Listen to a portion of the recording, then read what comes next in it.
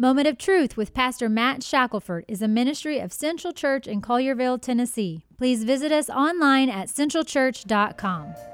What does it take for guilty man to be made right with holy God? The Bible tells us all have sinned. We've all broken God's law and we all stand guilty. And God says that the wages of our sin is death. And you can't earn salvation. You can't bribe God with good works. So what do we do? This is the truth. There's only one way to be made right with God, and it's a free gift. And the moment that you repent, the moment you place your faith that Jesus Christ has died on the cross for your sins, God will make you right with Him. He will wash you. He will make you white as snow. So, moment of truth today. What will you do with Jesus? When I believe you are the way, the truth, the light. I believe you are the way, oh, and the truth, the light. It's a new horizon. It's a new horizon, and I'm set on you, and you meet me here today. Mercies that are new, So often, we fail to finish because we run away from those risky moments when we're called to stand boldly for Jesus. It happens when we get the chance to share our faith and we retreat from that uncomfortable conversation. It occurs when someone is ridiculing Jesus and we stay quiet, not wanting to bear the shame. In this sermon, Pastor Matt continues to talk about our security.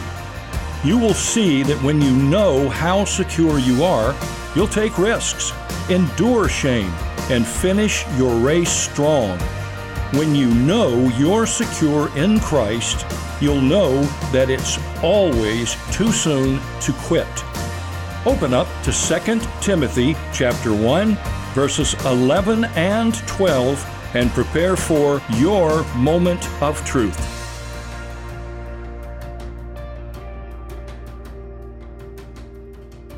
There's three types of knowledge in the Bible. There's a knowledge of. There's just a knowledge, a general knowledge about Jesus.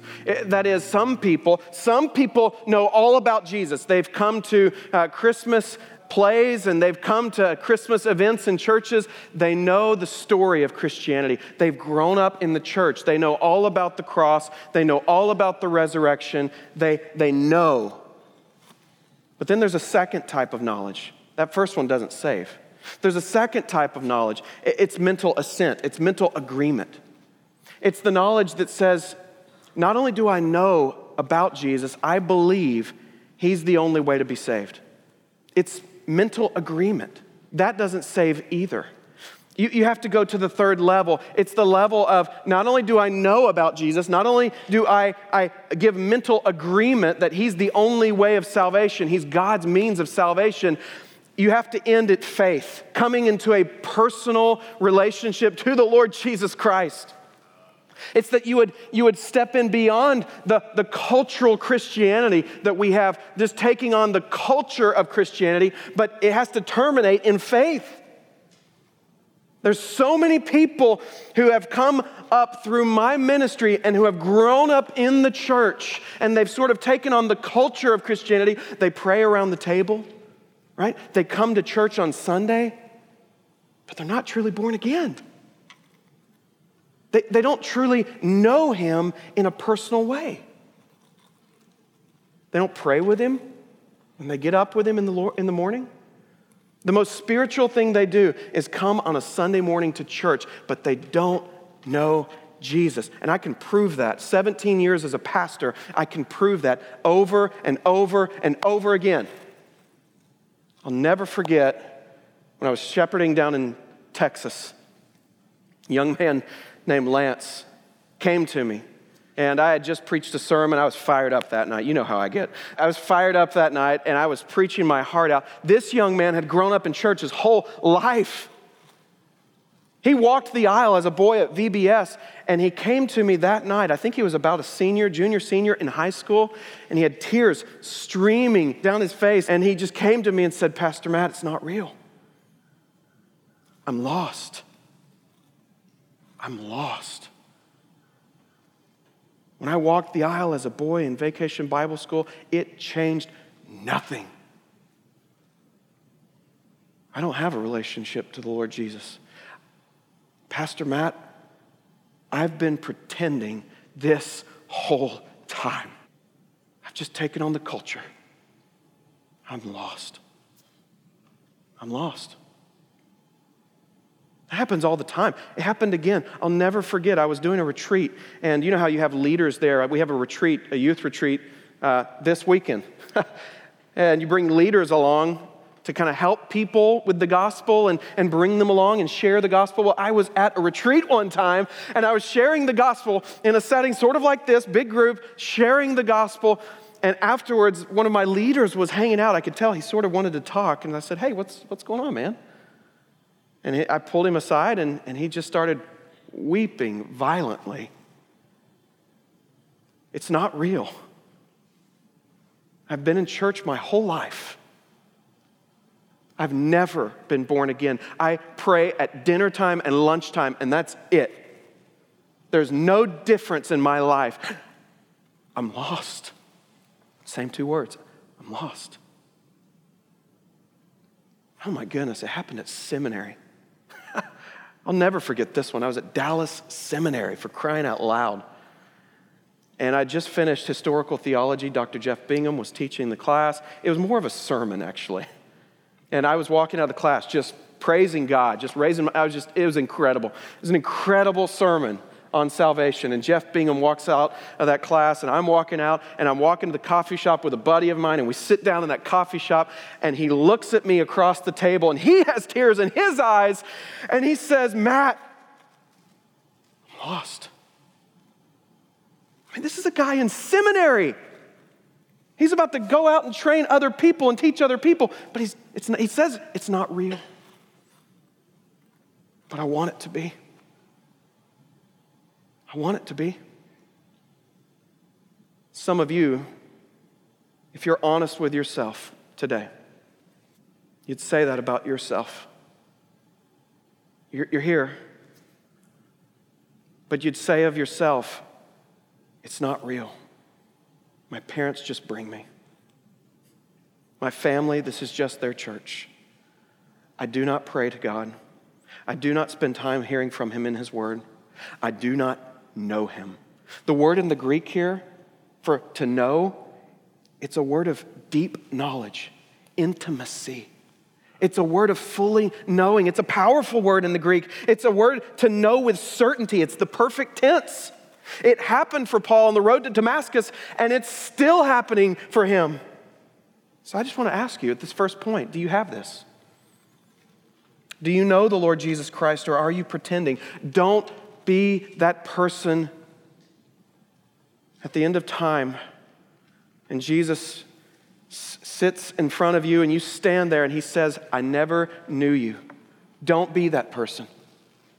If you're lost, today you can be found. All you have to do is repent of your sin, believe on the Lord Jesus Christ, and be born again.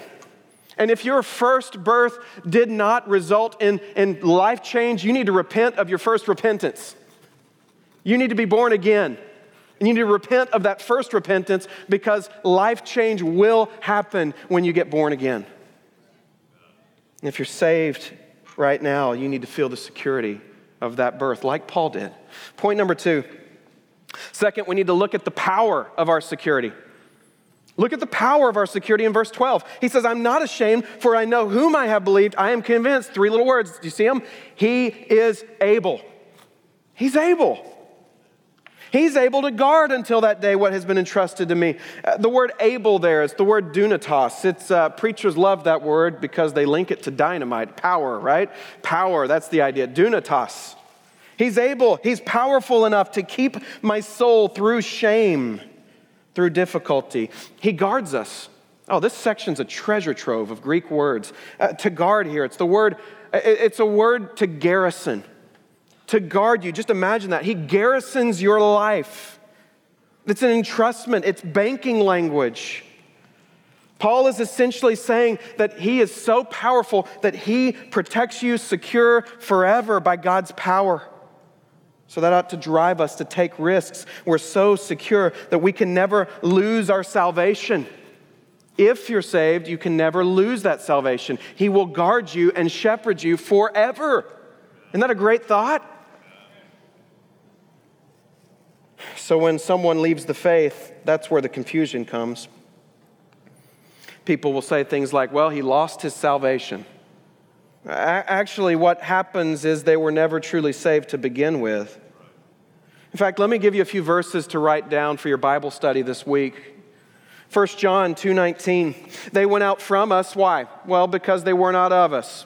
For if they had been of us, they would have continued with us. But they went out that it might become plain that they all are not of us. Why do people leave? Why do people go apostate? Because they were never truly born again. 1 Peter 1:3, blessed be the God and Father of our Lord Jesus Christ. According to his great mercy, he has caused us to be born again to a living hope through the resurrection of Jesus Christ from the dead, to an inheritance that is, listen to him, imperishable, undefiled, and unfading, kept in heaven for you, who by God's power are being guarded through faith for a salvation ready to be revealed in the last time.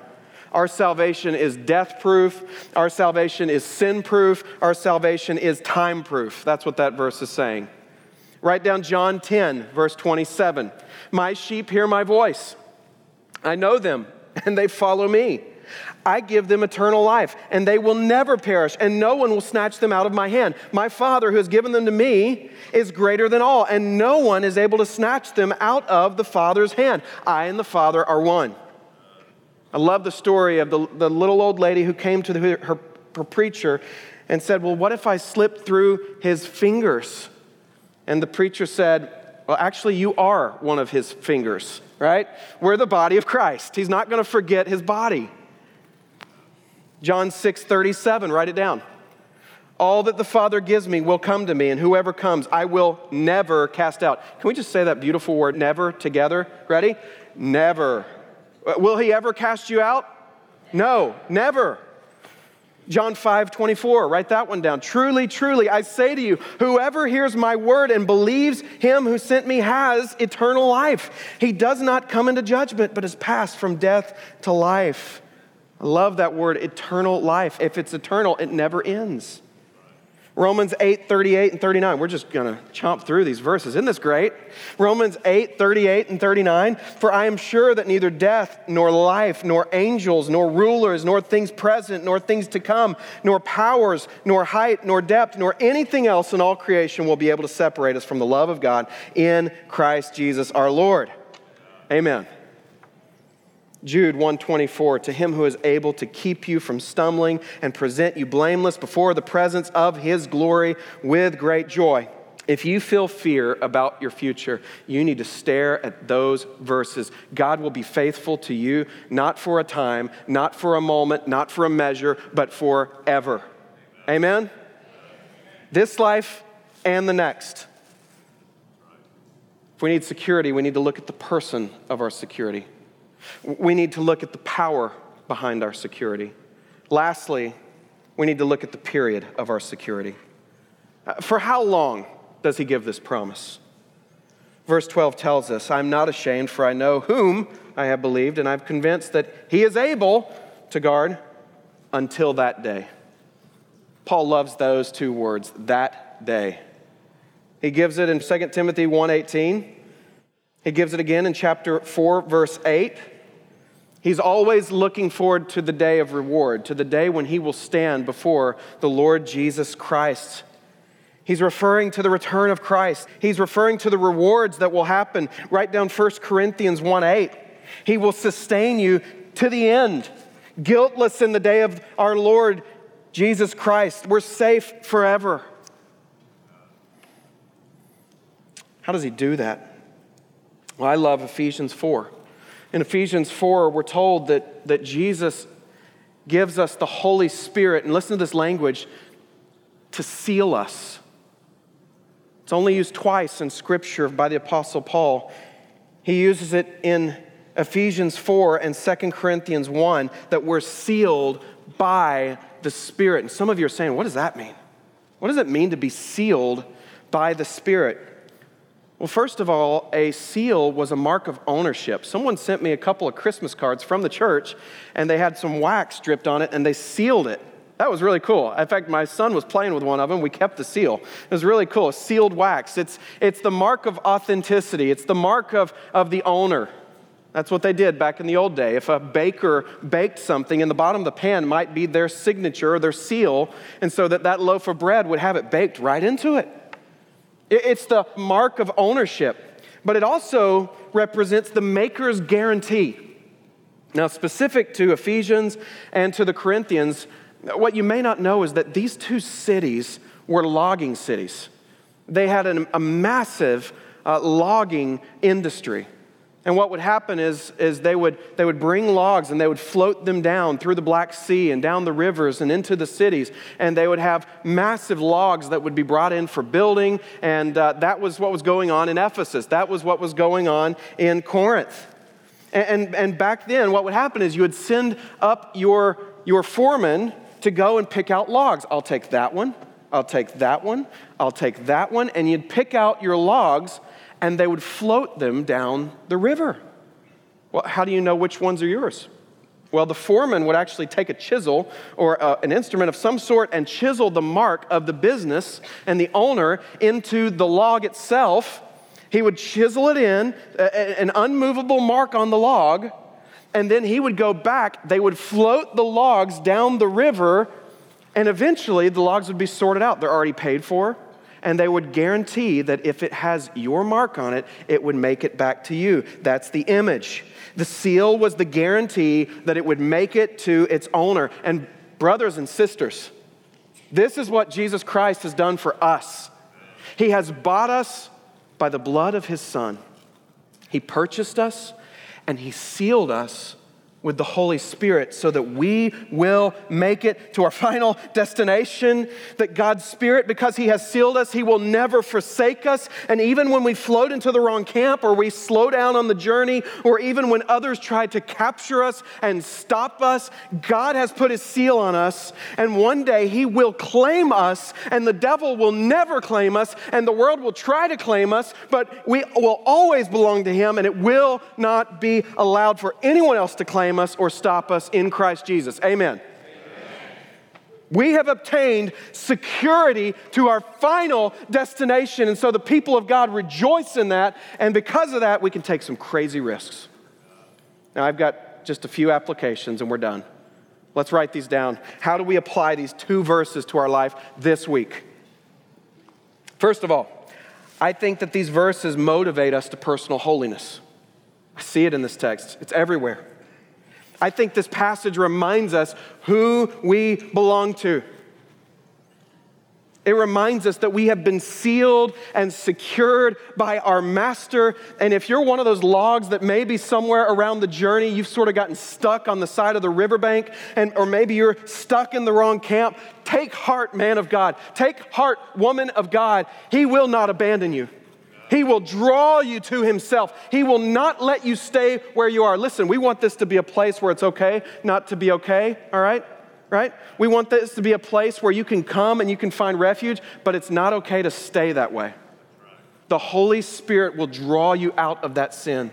The Holy Spirit will draw you. He has sealed you. He has ownership of you, and he will bring you along. So take heart, struggling brother or sister in Christ. God is committed to you. You will not always be where you are now, struggling with the same old sins. Maybe you're here today and you've just been captive to pornography. Maybe you've just been captive to fear of what people think about you. Maybe you've just been captive to a bitter heart. Take encouragement, brother and sister. Philippians 1:6 says, I'm sure of this, that he who began a good work in you will bring it to completion at the day of Jesus Christ. What God begins, God will finish. So fear not, man of God. Fear not, woman of God. He will change you. And maybe today you need to repent, and this sermon is part of him reaching out to get you unstuck. And praise God. Second thing, number two, I think this passage shows us such a safety net in Jesus Christ. This passage empowers us to make some crazy risks. Because you're so secure in Christ, you can risk everything for Christ. You can take mission trips. You can engage hard conversations with people that might be hostile. You can give a gospel tract to someone at the checkout line at Kroger. You can do anything. You can be safe as you reach out and make risks for Jesus Christ. Why? Because you are so secure. He has been your shepherd in days past, and he will be your shepherd throughout eternity. Amen. Third, I think this passage reminds us that there is hope beyond this life, that God will be faithful to you forever, that you're safe until that day. So if anyone's here doubting, that is not how God wants you to go through life. God wants you secure, and you'll be secure forever. There's a great story as we close about an older pastor, and he's preparing to die. He's preparing to go on and be with the Lord. He's shepherded his church for 50 years. Faithful man, godly man. He sort of got struck with dementia. And as he started pulling back and as he started to die, he's in a hospital bed. And the new pastor gets word that he's very troubled at the end of his life. So the new pastor of the church goes to that man. He sits by his bedside, and the former pastor looks him in the eye and says, I'm so afraid. I'm so frightened to face what I have to face next, death. I have preached the promises of God all my life. And because of this wicked, fallen disease, I can't remember a single one of those promises. The young pastor, he doesn't even know what to do. So he prays for a second, and then he takes the older pastor by the hand and says, that's okay.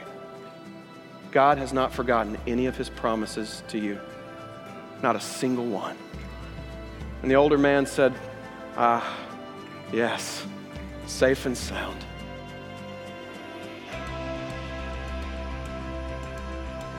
We trust that today's message has been a challenge and an encouragement to you. Jesus tells us that truth always demands a response. So he calls us to be doers of his word, not hearers only. So this is your moment of truth. How is God calling you to respond? If you would like to watch or listen to this message, please visit online at centralchurch.com. We'd also love to worship with you online. Join us at 9:30 or 11 a.m. every Sunday as we stream our services on Facebook or through our website. If you would like to donate to support this program and God's Word being sent out, please mail a gift, or you can call us at 866-TRUTH-TN, and someone will be standing by to receive your credit card donation. We are located at 2005 Winchester Boulevard in Collierville, Tennessee. We can't wait to explore God's truths with you next week.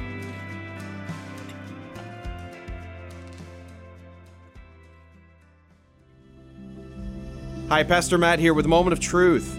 Well, as Memphis begins to reopen, our church is preparing to worship together on June the 7th. We're opening the doors to our building. We're following all the guidelines, trying to be very safe. And we'll have 2 worship times at 9 o'clock and 11 o'clock on Sundays.